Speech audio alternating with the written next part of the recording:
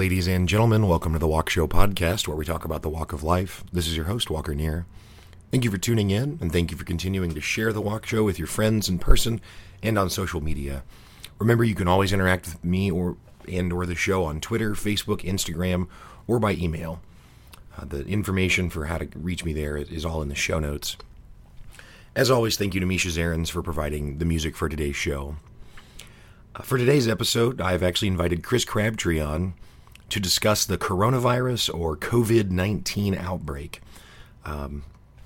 Briefly, I will say my voice probably sounds a bit strange. I am not actually ill. I just strained my vocal cords, and so it sounds a bit weird, but ironically, that would happen right before recording the coronavirus episode. Either way, this story regarding COVID-19 has hit the mainstream media in a major way recently, but Chris has been following this since the stories actually first started coming out of China in December of 2019. COVID-19 is moving through the world quickly, and truly only time will tell what the lasting impacts are going to be. An interesting consideration from the New England Journal of Medicine is that the human genome has changed approximately 1% over 8 million years of evolution, and COVID-19 can do that in a single day. My point just being that there's going to be a lot of uncertainty in the coming weeks and probably months. So I wanted Chris to come on and kind of share his understanding, as right now there is unfortunately a lot of sensationalism surrounding this. So without further ado, let's get on with the episode.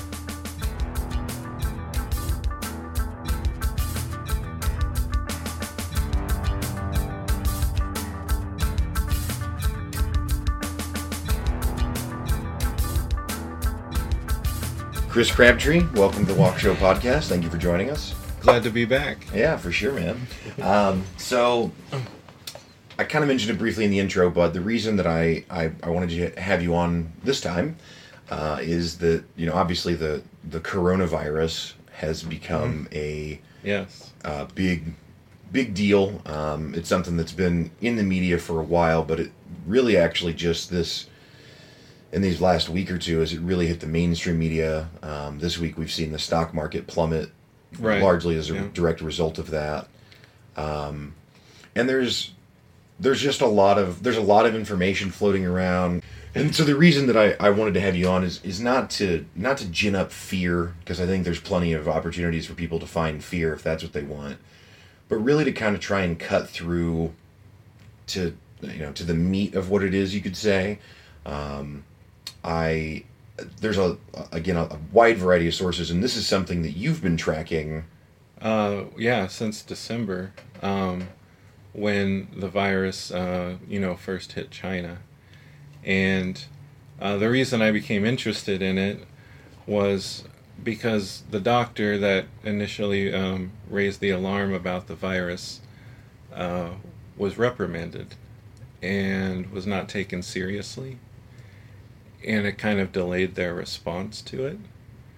And I don't know, I just found it interesting to see, that response and see it escalate, I guess.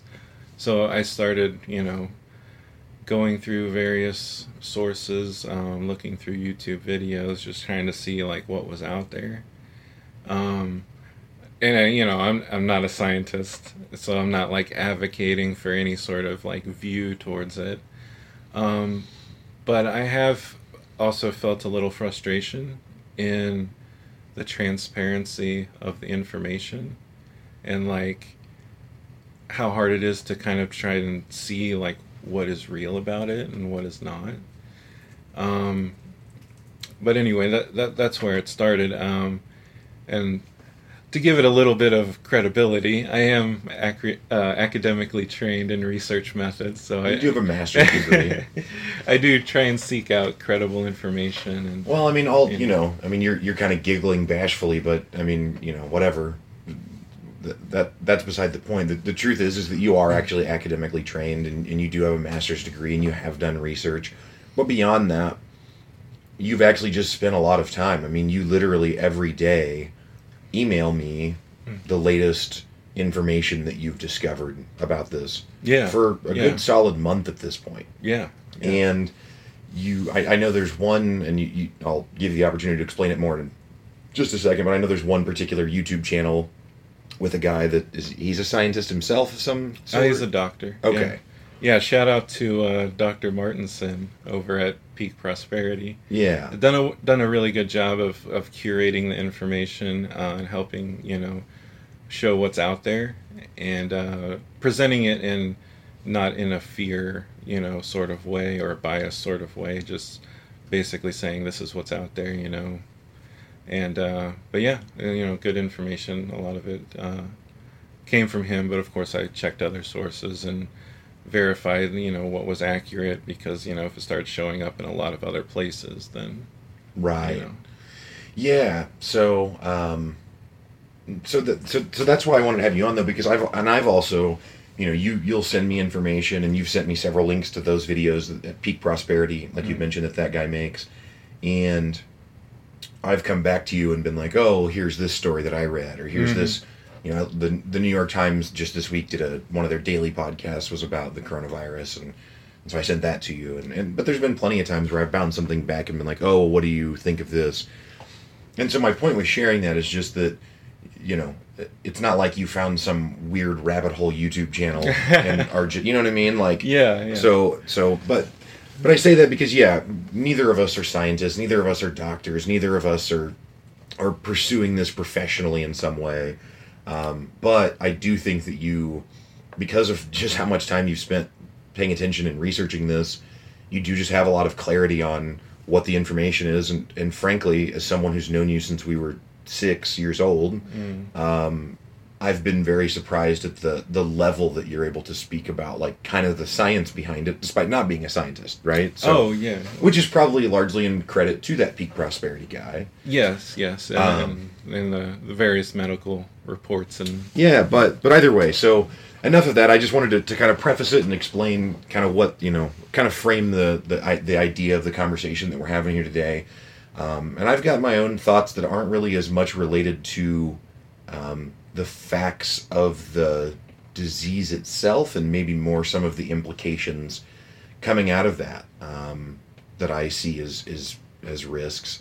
And again, the point isn't to fearmonger, but the other thing is that I think right now there's a tendency, and I say this because I've talked to other people, and this is their sentiment that they bring back to me, is there's this tendency right now to kind of want to put their head in the sand on this. Yeah. And I think part of that is because there's so much information, they don't know exactly what they need to pay attention to and not. And so they're like, whatever, it's not here today, right? So exactly. I'm just not going to think about it. And it's like, well, let's just get some clear information and then you can go from there. And the truth is that there isn't some massive action that you can take today, right? Like, no, not really, no. Right. So we're just trying to equip people with information.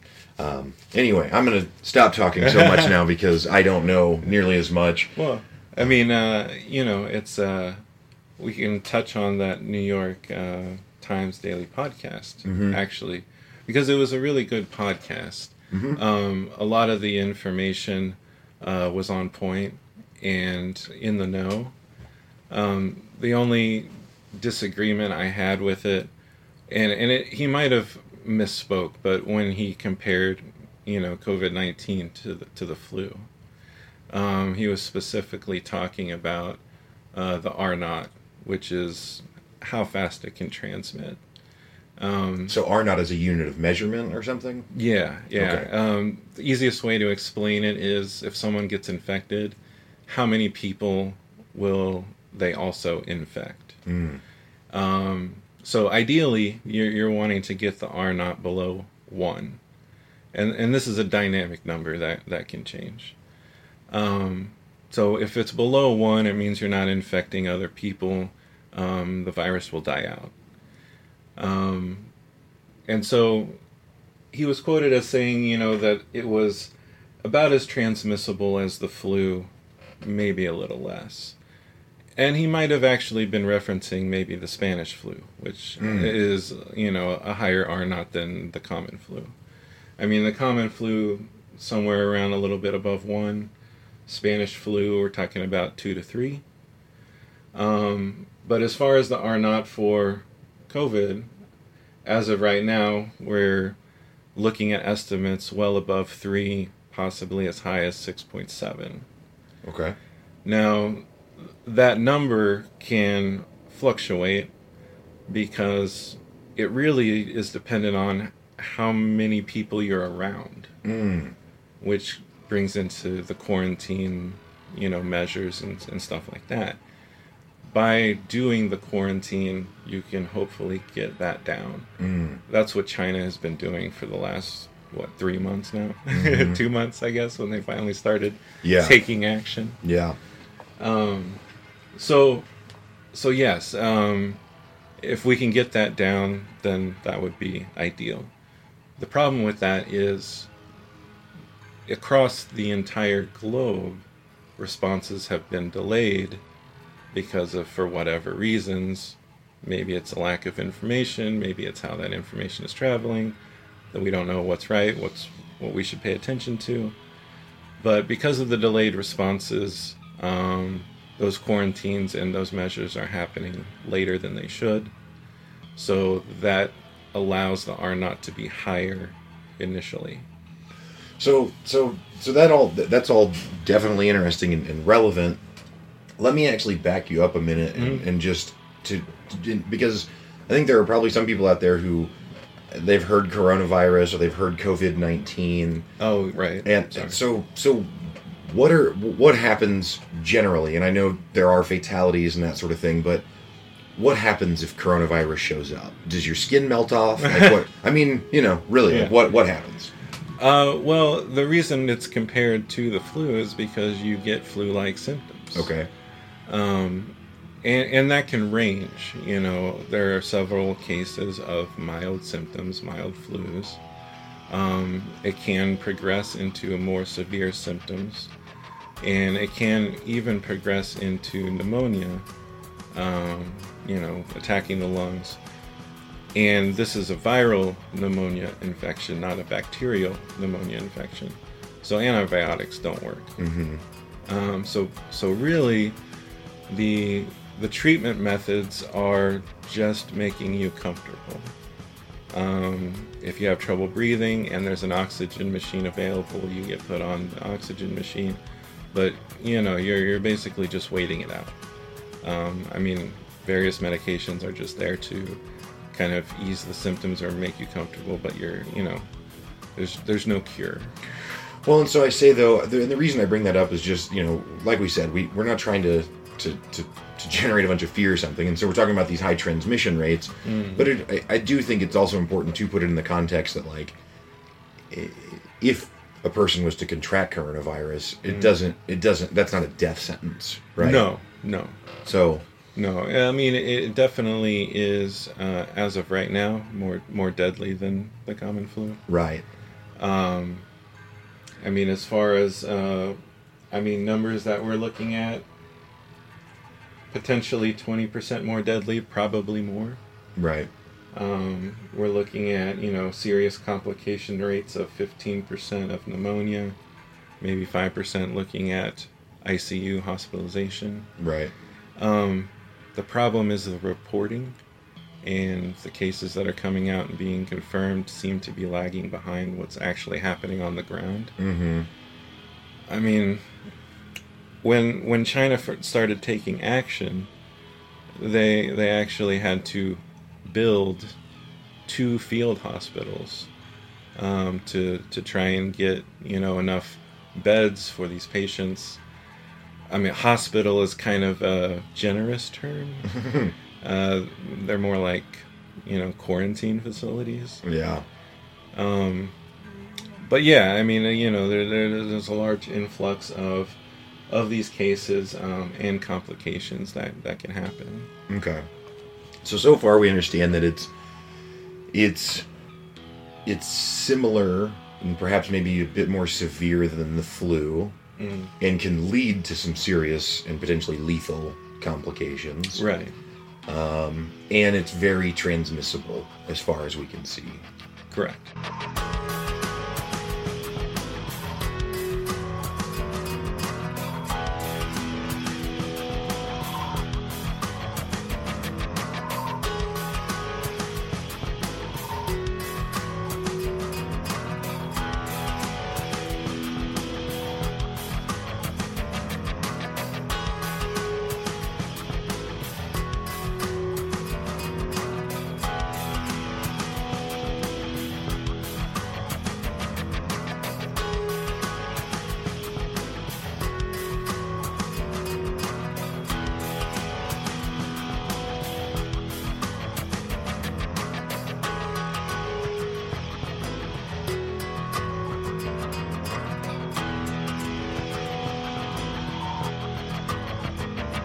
let's talk about how it spreads. Okay. As of right now, we've got spreading from droplets and aerosol. Aerosol is defined a little bit differently than airborne, Okay. but I don't know. It's very, very close. Okay. I mean, we're talking about, like, I don't know, the language that we're choosing. Right. But as far as, like, airborne, I mean, we're talking about spreads happening with germs floating through the air after a person talks, coughs, or sneezes. The germs can then be inhaled after the original person is no longer nearby. So is the difference maybe that, like, aerosol versus airborne, like, airborne does that imply more that it's just, like, constantly floating around without someone else kind of generating it? I think, yeah, that it would be in the air for longer periods of time. But we don't know what that time is. Got you. And we have examples of, Diamond Princess cruise ship where they tried to enact a quarantine. So we have cases where people have been separated in various rooms and floors and still being contracted this virus. And not just the cruise ship, we're talking about, like, apartment buildings, office buildings potentially, things like that. Not just the cruise ship. Now, arguably, the cruise ship may not have had the best quarantine. I mean, you're talking about cruise ship workers. They're not trained in this. Right. It's not that kind of facility. Yeah, exactly. But yeah, apartment complex in China, residents being separated by floors, confined to their specific apartment, having no interaction with the other person, eventually contracting the virus. So it raises concerns of it being able to travel through the air, potentially being moved around by the air system, whatever's in that building. But yeah, aerosol transmission, as of defined here,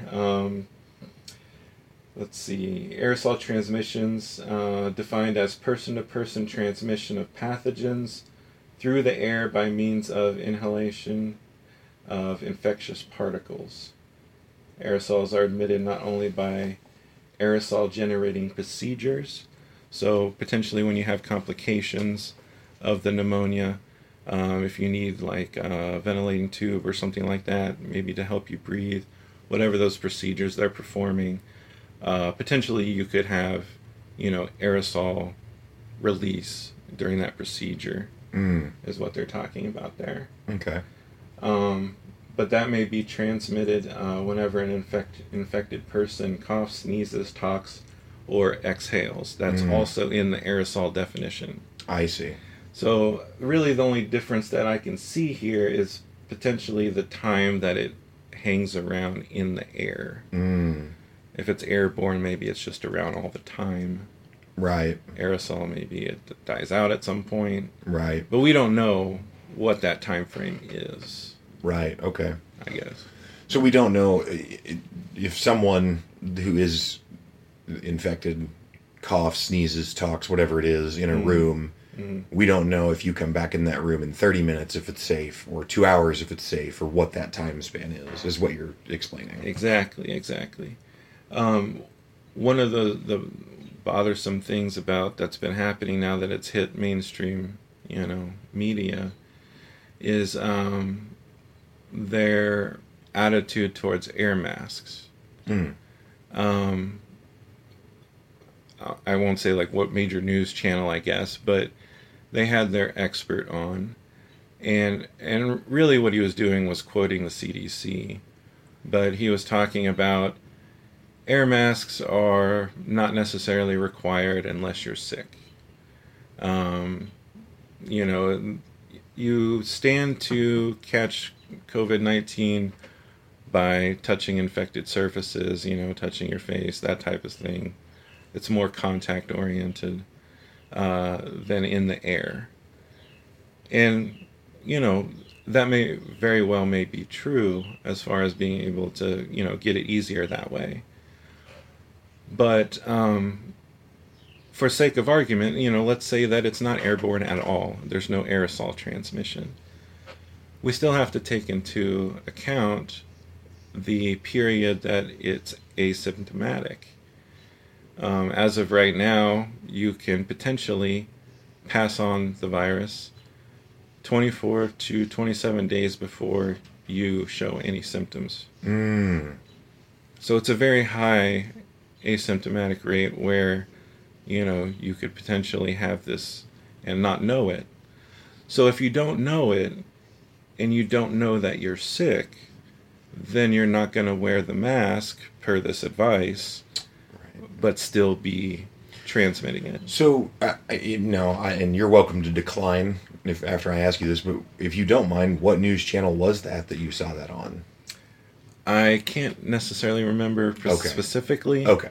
So that's why I was saying I just want to say. But that's fair. I just wanted to make sure it wasn't because you were trying to be nice or something, because I do think it's important for people to understand that major news organizations are not...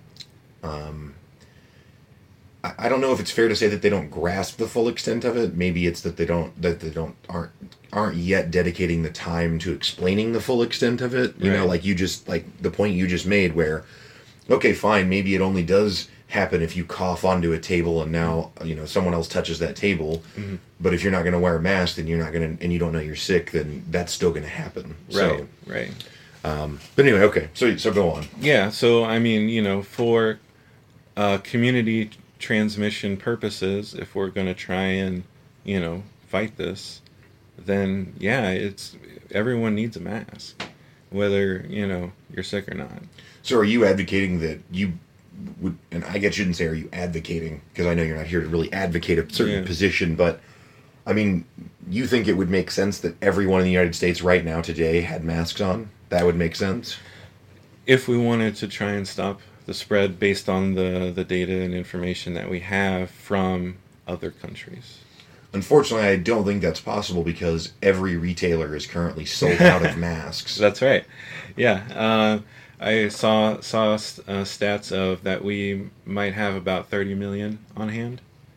The manufacturers are, of course, working as hard as they can to... Oh, I'm sure. Yeah, get that going. Yeah, 3M stock's probably worth a lot. And if it's not, it should be. Yeah. Because... But, we have, I think, around 300 million healthcare workers. So really what we need to do is reserve that for the healthcare workers, I think is where they're coming from. I think 300 million is closer to the total population of the United States. Oh, is it? To be clear. Okay, maybe I was wrong then. Yeah. But we have a lot of healthcare workers. Yeah. More than masks, probably, whatever that number is. Yes. But, and they're going to need that equipment in order to treat these patients. Because there are cases of a lot of transmissions to healthcare workers also, in other countries. Mm-hmm. And so they have to take those proper precautions also. Now, I was also looking on the CDC site to, kind of sift through this mask stuff and what the healthcare workers are doing, and the precautions that they're taking. And, if a patient potentially has COVID, they're actually treating these patients in airborne infection isolation rooms. So that's the recommended step. Okay. If we're so confident that it's not airborne and that it does not spread this way, then, why such these measures? Right. Is what I'm saying. And so it's like, I don't know, can we just get out with all of the information and be like, this is what we need to do? I don't know. Right. But to your point, there's just not actually enough masks for everyone to take those precautions anyway, unfortunately. Right. For the public, the general public. Right. So what, and I guess, we talked a little bit already about mortality and things, people getting pneumonia, which can be potentially lethal, or other serious complications that are potentially lethal. Who is actually getting killed by this virus? Like, who are the people that are dying from it? Do you have that? Yeah. I mean, when it first started taking hold in China, I mean, I couldn't quote exact numbers, but it was saying that, the information coming out of there was that, people that were elderly and had underlying medical conditions were more susceptible to the death rate and the more extreme complications of it. Now that's starting to change. We're right on the brink of seeing information that differs from that. Okay. Along with the information from China, they were also saying that children seem to be a little bit more immune to it and we're not contracting it. Yeah, well, they talked about that in the New York Times podcast, and they were speculating that because kids already carry... Because coronavirus is actually a more broad term. That like, I think the common cold, they explain, is also another version of a coronavirus. Yeah. This one specifically is COVID-19. Correct. But that small kids already have coronaviruses within them, and so that they potentially have a more strong natural immunity to a coronavirus because they're already exposed to that more. Yeah, like maybe from school or something, like all the dirty kids. Yeah, I don't know. I mean, I think it's pretty common that teachers, like when the school year starts and they go back, like they get sick. Yeah. Pretty rampantly because. Yeah.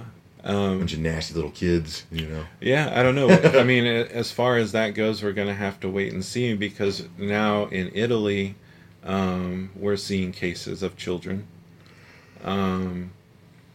There was also recently a report of, I think it was Iran. Iran, 23-year-old woman soccer player. Oh, wow. Actually just is dead. Wow. So healthy, young, like in shape, athletic. Yeah. Right. So I don't know. The doctor who discovered this, or who raised, I don't know if discovered is the right word. I meant to mention that. Yeah, but the doctor who raised the alarm, he's actually dead. And I think he was like 33, 34, something like that. Yeah. So. Yeah. So, I mean, it's hard to say, when those complications are going to arise and who it's going to target, really. Right. We just need more data. Right. So, I guess, is there... It's weird hearing or kind of thinking about it, because and I mean, not that this is a profound or unique thought or something about this, but it's the fact that it's asymptomatic. Like it's kind of like having a tick or something on you, and not knowing that it's there. Right. And then a month later you get Lyme disease or something, which Lyme disease is really horrible. But well, I mean, it throws into a wrench into the quarantine methods. I mean, for the longest time. Even after this information was known that we're up to 24 to 27 days tops of this, especially here in the United States, we've only been quarantining for 14 days.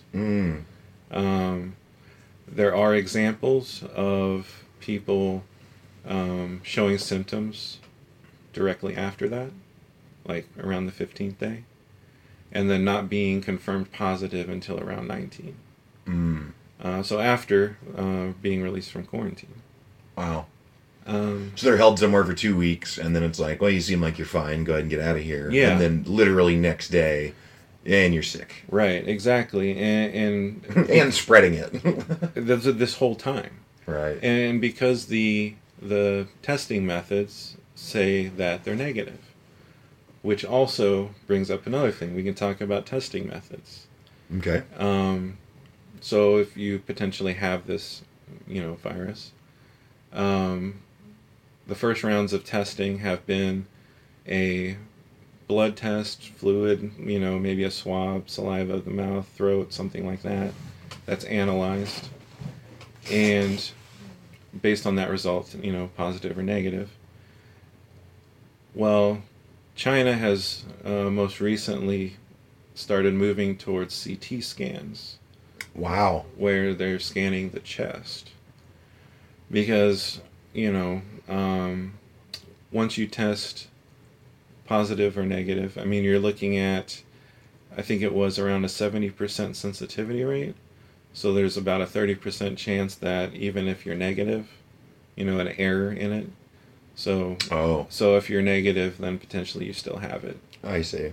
So they took a group of people and scanned the chest of about a group of like 1,000 people or so. They scanned the positive people, they scanned the negative people, and compared the results of the CT scan. A lot of the negative people were showing similar chest scans of the positive people. So they retested them, gave them some time, retested them. They had to reclassify, I think, around 80% of those negatives into... Wow. Yeah, into positives. Wow. That's significant. Yeah. That's a significant error. 80% is not right. A few. Right. It's most. and we're also talking about a limitation in the number of test kits available. So initially when China was trying to go through and do these initial testings, they only had a limited number of these test kits. So they were prioritizing, hence the, overflow in the hospitals and everything. That's also happening here in California. I think the numbers I saw last were we had like 200 test kits available in California. There was a case of a patient that was showing signs of COVID, and because there was no travel link to China, there was about a week delay in getting him tested. Oh. I mean, they... Yeah, I mean, it seems like it's a unique circumstance that I mean, is any country really prepared to deal with it appropriately? I mean, it just doesn't seem like anyone is actually ready. Singapore is doing the best right now. Yeah. Huh. They have taken a really serious approach, and cane you if you haven't. Yeah, but they've been doing a lot of local testing, like just testing everyone, like, and that's really what you have to do. I mean, you have to just test everyone. I mean, there's no other way to try and locate this because of the asymptomatic thing. Right. So if we're waiting for people to show symptoms, or we're not quarantining them long enough, I mean, it's kind of like we're just kind of wasting the time on that. So I'm going to depart a little bit from the science here for just a second, to talk about something that this is, to be clear, not a news article. This is some tweet that I saw on social media, but it resonated with me a lot in its accuracy. Okay. And it's to kind of what we're talking about right now, though, about how do you contain it. And so this is, I'm gonna read this post. I don't know if I'll read every word of it, but I'll give you the gist of it here. So this person says, I'm not an expert in immunology. I follow doctors for that. So just like us, they're not a scientist, right? But this is what they say: I did spend 9 years as a manager at a pizza place that paid better than average wages for food service. And I'm terrified of COVID-19, not because the virus is going to kill people, but because poverty might. So, and I won't read the whole post because it's somewhat wordy, but basically what he goes on to explain, which I used to work in food service for a long time, and even outside of food service, just have held many jobs that don't have insurance, or the insurance they have is bad. Right. And when I say bad, for example, when I worked in food service, actually at one restaurant, I did have insurance and paid a monthly premium and cut my finger open down to the bone, which you actually took me to the ER for. I remember that. Because it happened at like midnight on a Wednesday or something. And the cut was significant enough that I couldn't just put a Band-Aid on it. Mm-hmm. So I felt like I had to go get it treated. Well, even with my monthly premium, the bill for that finger getting stitches, which that's all it was stitches in my finger, was $1,500 out of pocket. Right. And at the time, the amount of money I made annually was probably less than $20,000. That's just, and that's pre-tax. Yeah. right? So, I mean, it took me like 2 years to pay that debt off for those stitches. Mm-hmm. And so the reason I bring that up, and the point of this tweet that I had mentioned is that it's expensive to go to the doctor in a lot of people's lives. Mm-hmm. And it's expensive to go seek treatment. And specifically in the food service industry, staffing is very lean. Right. And so if you're sick, like, it's not okay to call into work if you work in a restaurant. Like, they'll fire you pretty quickly for that. Yeah. And so what ends up happening is, and not only would they fire you, but you can't afford to miss the hours because you're not killing it anyway. You know what I mean?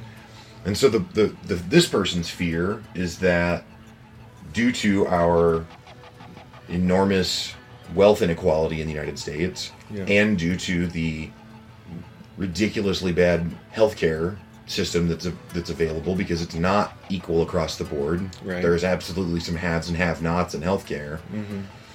That you're going to have people doing in food service who are serving food to other people, who aren't going to call in sick when they start to feel sick. Right. Because they'll go homeless.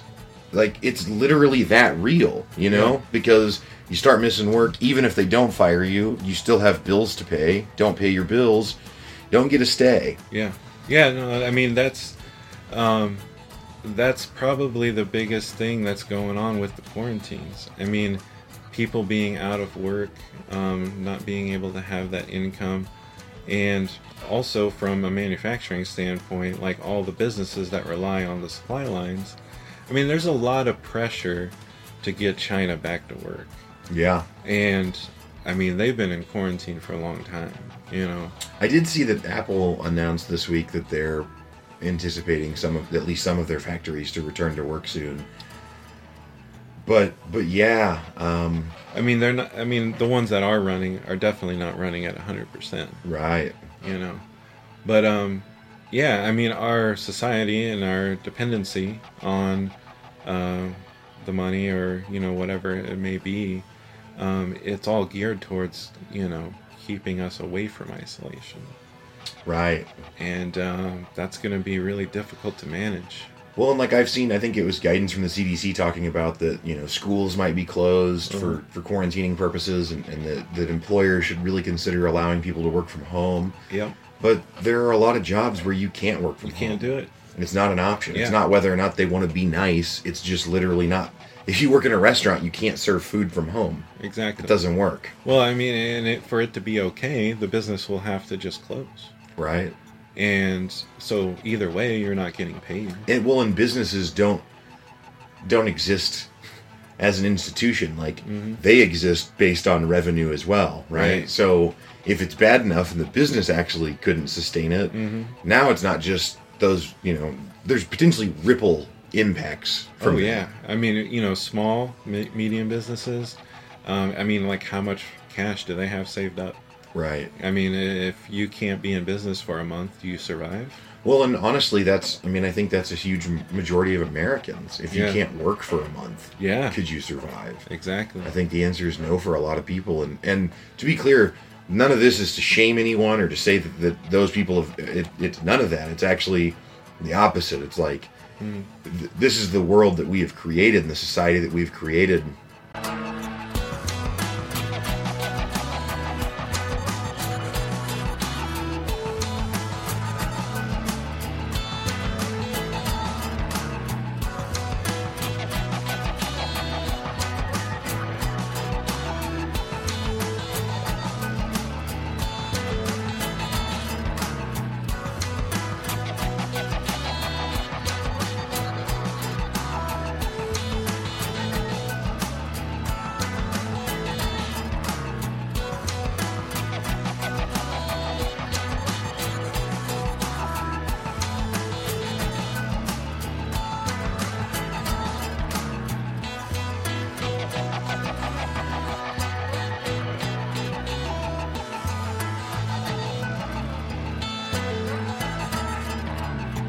What are they doing in these other countries? Are people going to their regular doctors to get these checks? Is it something that the government is just mandating on them? Do you understand how that is going currently in the other countries that have been doing these quarantines? And treating it? Well, in China, the hospitals are overrun, which is a huge problem, because that potentially, raises the complication and death rate exponentially. If we can't get the serious cases into the hospital because there's just not enough flow of the patients, getting through them, then, that can easily send the death rate 50 times higher. Right. I've seen estimates. Wow. But, and there was, I think for a while there, you had to have like some sort of certification or ticket to actually get tested. So if you didn't have one of those, you couldn't get tested. There was a lot of people that were just not going to the hospital. Right. Because really, if you're going to the hospital, you're just going to be around a bunch of sick people. Right. So, right. I mean, unless you're, in serious condition, yeah, you might just stay home and try and ride it out. Right. But yeah, and so that kind of makes the reporting more difficult because, there's people staying home. Are they getting documented correctly for the cases? It's hard to say. Yeah, yeah. And I think the other, something else to consider, which we've talked about to some extent already, even if it's not a quarantine thing, and even if death isn't on the table for the vast majority of people, if you're just sick home for a while, and a lot of people have to do that, now we just see disruptions in supply lines. Yeah. And in just the broad economy. And so I think that another potential fallout of this is maybe it's not actually the disease that is the number one contributor, but maybe someone can't get their prescription medication because the company that hires drivers to deliver the medication has a bunch of sick drivers who can't deliver it, and now there's not enough supply. And now when person X goes to the store to get their prescription, it's not there. And now coronavirus didn't have anything to do with them directly. They didn't get sick and die from it, but they're not able to address their other medical condition. Yeah, yeah. And, we rely on China to manufacture a lot of those medications. Mm-hmm. It really kind of just shows the weakness of our society. Yeah, well, I think that there's a fragility to it that I think, unfortunately we are exposed to when things like mass shootings happen, and those kinds of terrorist kind of attacks and things like that. We're exposed to the fragility of it all. Mm-hmm. And there's obviously a lot of war and conflict, so it's not like that everything is peaceful all the time. But I think you're absolutely right. I think this really does demonstrate how fragility is the perfect word. Just how susceptible we actually are to something that there's so many things such as this that we aren't really in the best shape to be prepared for. And that's why I went on I'm not here to be a political pundit.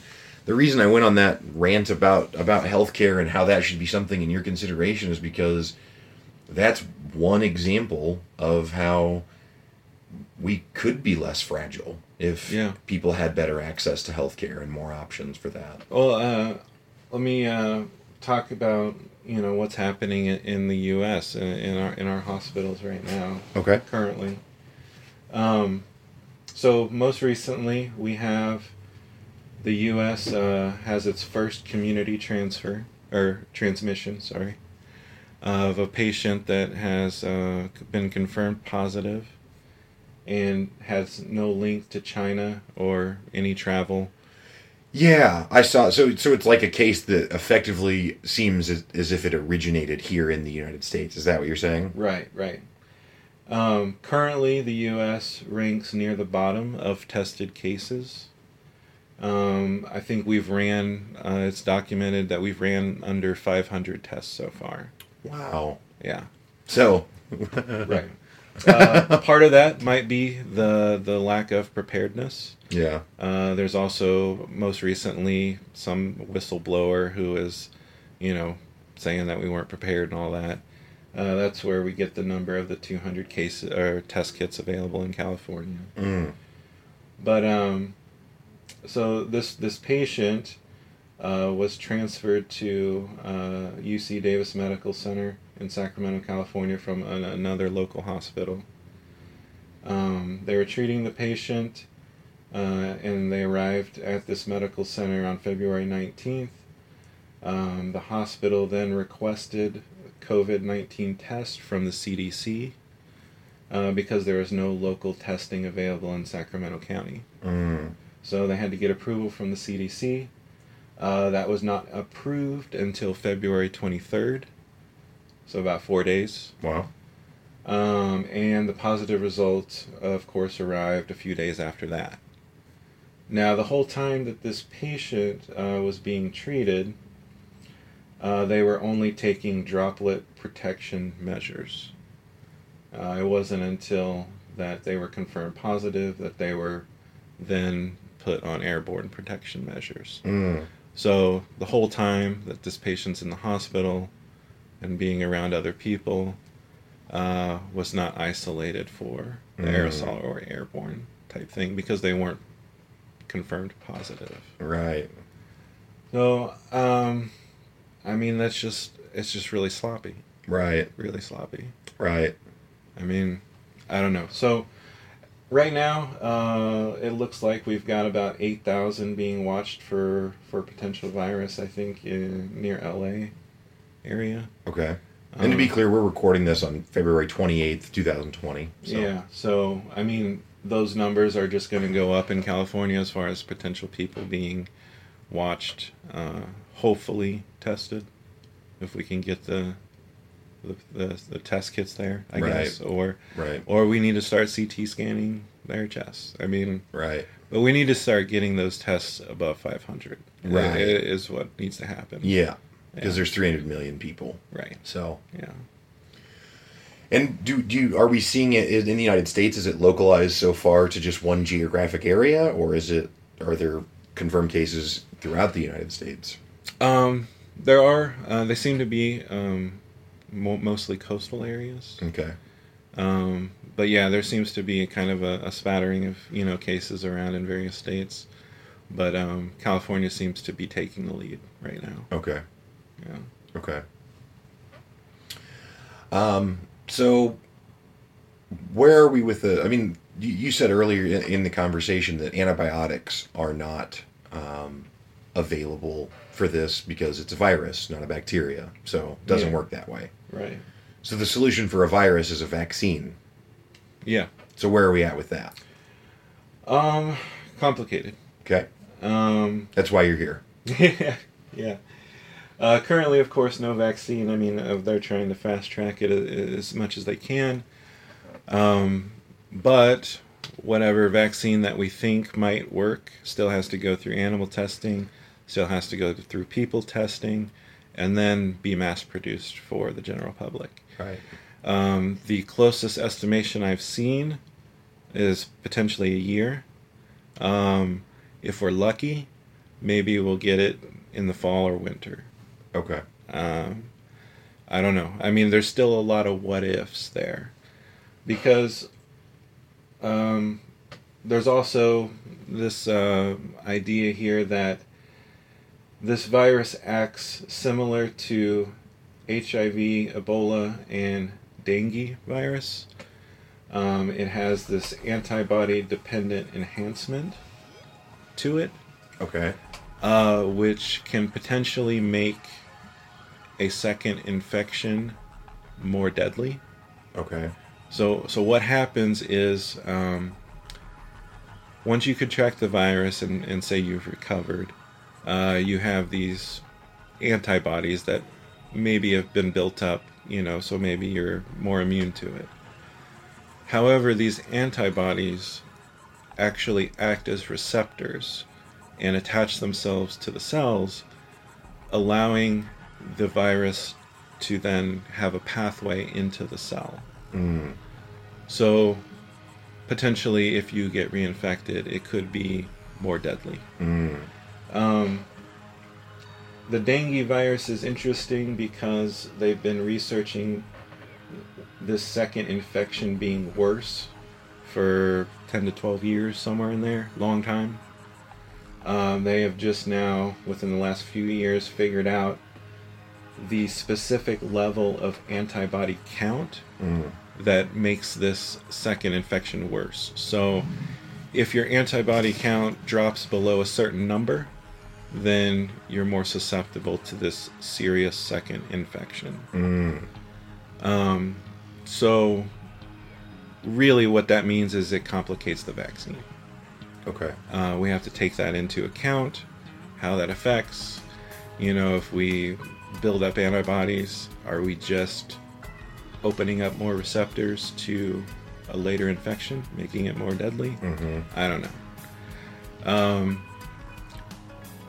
But that brings up other concerns because China has, along with their quarantine, has also implemented a 2-week quarantine after you've recovered.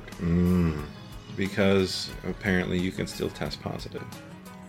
So they're not sure if you can actually transmit it still. Well, back to the asymptomatic thing, just because you don't feel it anymore. Right. That with this doesn't mean that it's gone. Yeah, and just recently that was, testing positive after you recovered was confirmed in Japan. They had their first, reinfection. A woman tested positive again after being just discharged on February 1st. So yeah, retested positive. So currently about 14% of people that have recovered are retesting positive. I don't know about that number. It can fluctuate. I don't know where that came from exactly, but... Right. So, it's in the United States. Obviously, it started, or we think it started in China. Where is it globally? Is it just the United States and China? No, we've got about over... When I wrote this, it was over 50 countries on the board, but I've actually seen over 60 now. Wow. So,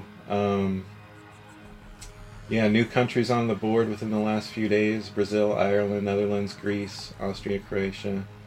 Iran is interesting because there's a lot of speculation that they're underreporting. It's estimated that they're actually around 18,000 based on statistic modeling. But as far as what they've reported, 245, but what's disturbing is 26 deaths, which is actually a fatality rate closer to 10%. Which is insane. Right, yeah.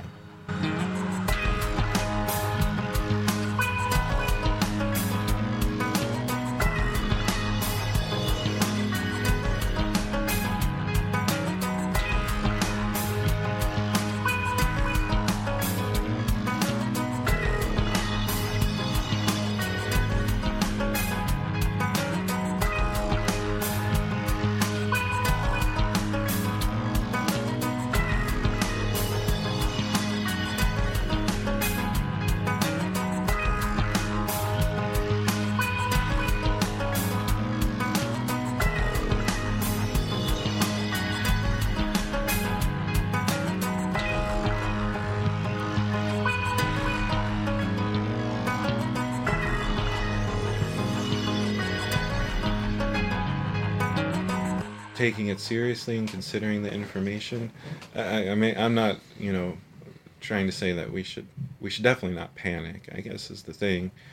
But I mean, there's just so much information that's coming out, from the world that, I mean, we just have to, pay attention to it and try and stay informed. I mean, Germany recently said that they can no longer tell where cases have originated from, so they can no longer follow infection chains.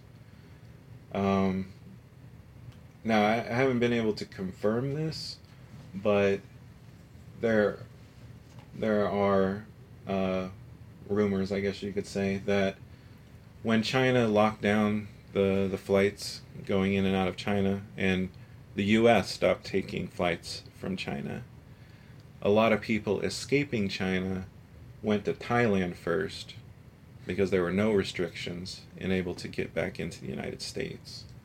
If that is true, then, I mean, we're looking at a lot of cases that are going to potentially show up, which is kind of disturbing. Also, there are these photos of people in public that are kind of just collapsing. Wow. And people around them trying to assist.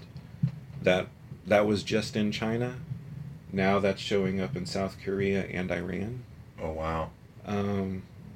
So, I mean, it's showing up in more And places. do we know, were these people asymptomatic prior to that moment, or were they already knew that they were ill and then... Yeah, we don't know. Don't know.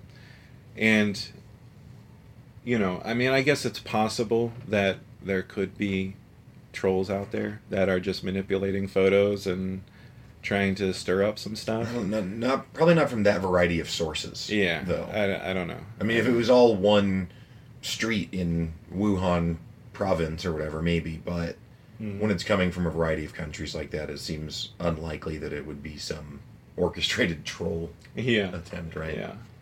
Yeah. Japan looking at closing schools for 2 weeks.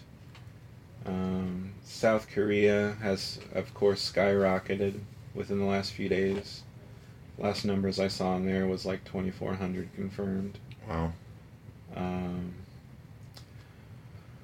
But also, you know, I guess, you know, a lot of people want to say, well, you know, the flu kills a lot of people. The flu, we should be worrying about the flu. And, I mean, the flu is what it is, but it seems like that the fatality rate seems to be a lot higher. Also, with the reporting, potentially the death rate could be higher because we have about a 7-day lag time from when a patient is confirmed positive to when they potentially might die. So those deaths are being compared to the total confirmed cases 7 days later, which are a lot higher, as opposed to what those cases were when they were confirmed positive, if that makes sense. Mm-hmm. So, I mean, and that may not be happening with every country. I don't know. Maybe Iran's math is actually more accurate. I don't know. Right. You know, we don't have, you know, a set way of doing these things or to confirm it. Right. Right. So, you know, it's, and we started off and we've said a few times that we're not trying to fearmonger, and then we've only talked about really scary shit. And so, but, you know, kind of like I'd said at the beginning of the episode, I mean, there's not, like you said, definitely shouldn't be panicking because that doesn't accomplish anything. Mm-hmm. And there's not something, you can't go build sandbags up to prevent the flood or something, you know, like it's not that kind of a problem. But I think that the things I've heard, and I think this maybe is from the CDC even, as far as kind of best practices for what you can do to prepare is, you know, in lieu of kind of like what I was talking about with prescriptions. And again, the things that I've said have been said other places too, so I'm not trying to take credit for coming up with these ideas. Mm-hmm. But because a lot of the fallout from this could be supply line related stuff in addition to whatever the disease itself is capable of. Mm-hmm. So, you know, try and stock up on non-perishable foods.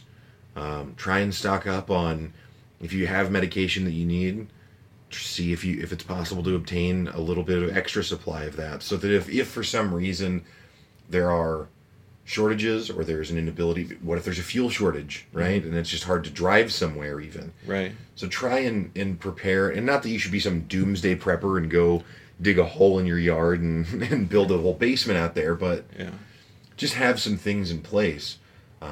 And then, another thing that we talked about is the masks that Yeah. are in short supply. Although I wonder if 3M will be hiring soon to We help meet that. just to touch on the masks real quick again. There's also a difference between what masks are going to do what. Okay. You see a lot of people using surgical masks. Um, I mean, I guess potentially that might be better than not having anything, Mm-hmm. but really a surgical mask is only going to keep someone that is already sick from transmitting it, Mm-hmm. but it's not going to protect you. As far as a self-protection, you're looking at something that's N95 certified. That's it. November 95. Okay. And also, there are some with valves that will help, you exhaling, so it's easier to breathe in the mask. That only works so well because if you have it personally, then the valve just allows you to breathe out still. Which is what we want to avoid. Right. The point is just Yeah. So I don't know how familiar you are with this technology, but I don't really understand. Like the N95 certified masks have like respirators or something they're calling it, or respiration. Well, they're referred to as respirators, I guess. Okay. And so what is that actually? Because it's not hooked up to anything. No, it's not like electronical or anything Right. like that. I mean, it's just a filter that can filter out 95% of airborne particles. Okay, so it's like a surgical mask, but then it has additional filters on it Yeah. that provide this additional protection, which is very significant. And they're tighter fitting, Okay. because you ideally want a tight seal around your face. Yeah, actually, so I saw a thing sometime in the last couple of days where if you've got, I think it might have been from the CDC, but they were showing facial hair for men. Yeah. And what facial hair will be okay. cause a bad seal or not. Yeah. You're going to have to shave your little beard here, buddy. I might have to, yeah. Yeah. I mean, we get a case confirmed close enough where I might have to do it. Right.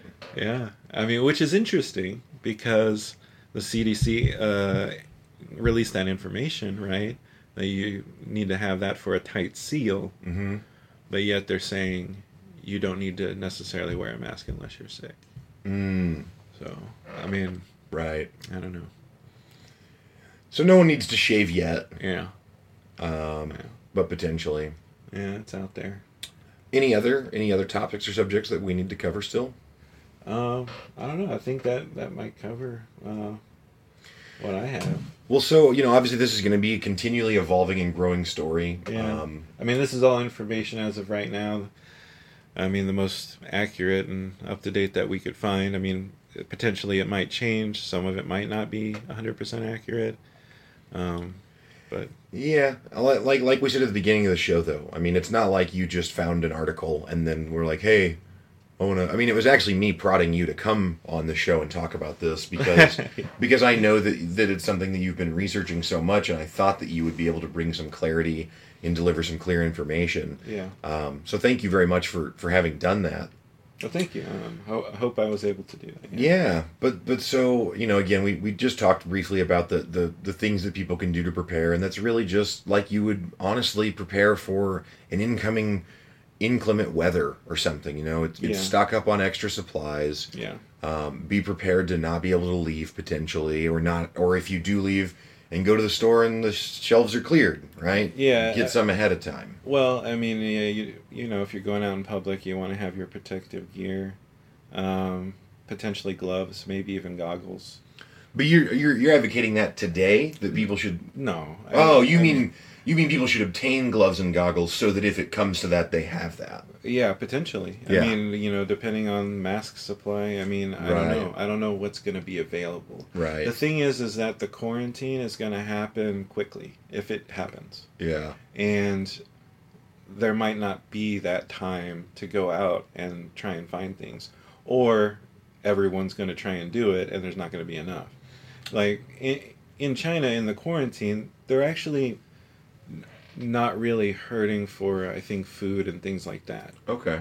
I think they were able to, like, at least get, certain supplies in there. I've seen, like, convoys of trucks, like, going and delivering food and different things. Really what they're short on is medical supplies. But, that's being used by the hospitals and medical workers and things like that.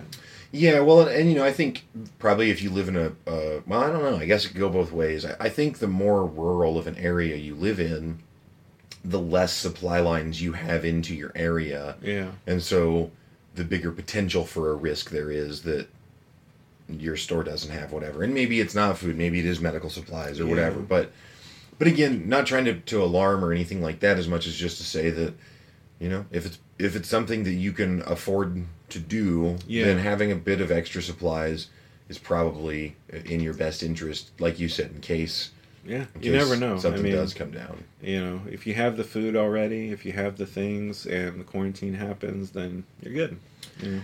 So to touch on where people can continue to get information, as obviously this is a static episode, the New York Times podcast that we'd referenced earlier, the Daily, the individual who they were interviewing is the, I don't know what his title is, but he's like the disease writer or something for the Times. But he said that, he's been covering disease on a global scale for close to 20 years, if not longer than that. So I think that the New York Times potentially is a reasonable source for that. But really, the website and the YouTube channel that we mentioned at the very beginning is really where you found to be one of the best aggregators of clear information on this. Yeah. And that is Peak Prosperity, is that correct? Yeah, Peak Prosperity was really good in curating the information and presenting it in a way that, things that he was unsure of and couldn't confirm, he made sure to let you know. Yeah. And it was kind of like there was, I think early on in January, like when this was first hitting China, there was like satellite imagery of, gases that would be released if you were burning a bunch of bodies. And there was this like huge, orange-red circle around Wuhan as if they were like just burning a lot of bodies. And there was reports that crematoriums were running, 24/7 and things like that. He presented that with, I'm not able to confirm this. This is just what I've come across. You could think of it however you wish. Think for yourself type thing. But he was just presenting everything that he found. Right. Well, I think, because I've watched several of those videos as well, and I think that the thing that stands out to me about it, which is something that I advocate for a lot on this podcast, is the dangers of sensationalism. Yeah. And he is absolutely not sensational at all. He's not. But I think that's where a lot of the public is kind of, turned off by mass media right now, because they're jumping on this and it's now hitting the radar and it feels very sensational. Yeah. But it might not actually be out of context, I guess, because we have 3 months now of various cases and data that we've watched other countries go through. Right. All through quarantines and various things, so we have all of this to look at already. And really, if it is this serious, China bought us a lot of time by implementing those quarantines. I mean, we're talking about like 57 million people on lockdown. I mean, that's insane. Yeah. It's unimaginable, actually, unless you were mean, just there, I guess. By them doing that, they definitely slowed it for the rest of the world. And I think that's what, the World Health Organization and CDC are talking about when they're like praising China for their, due diligence, even though it may have been late. Right. They at least put in those measures to try and stop it. Right. Yeah. Right. Well, as I said, Chris Crabtree, thank you very much for coming on and sharing your thoughts on this. And as it continues to develop over the coming, unfortunately, probably weeks and months, we'll probably have another conversation about it. So thanks again, man. Thank you.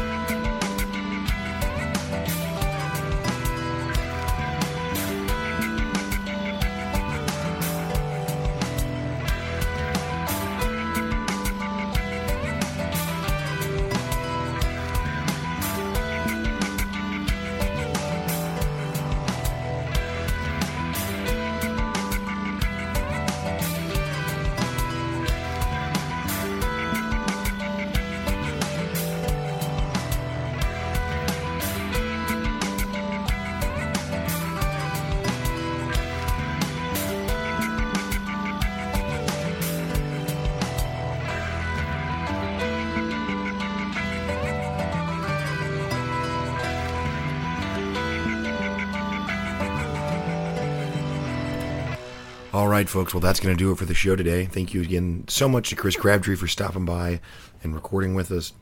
And thank you again to Misha Zarins for the music, as always. If you guys want more information, again, Peak Prosperity on YouTube is a great aggregator of this information that's not sensational, so check it out there. And remember, you can always email me with any questions or comments at walker@thewalkshowpodcast.com. Otherwise, have a great week. Stay out.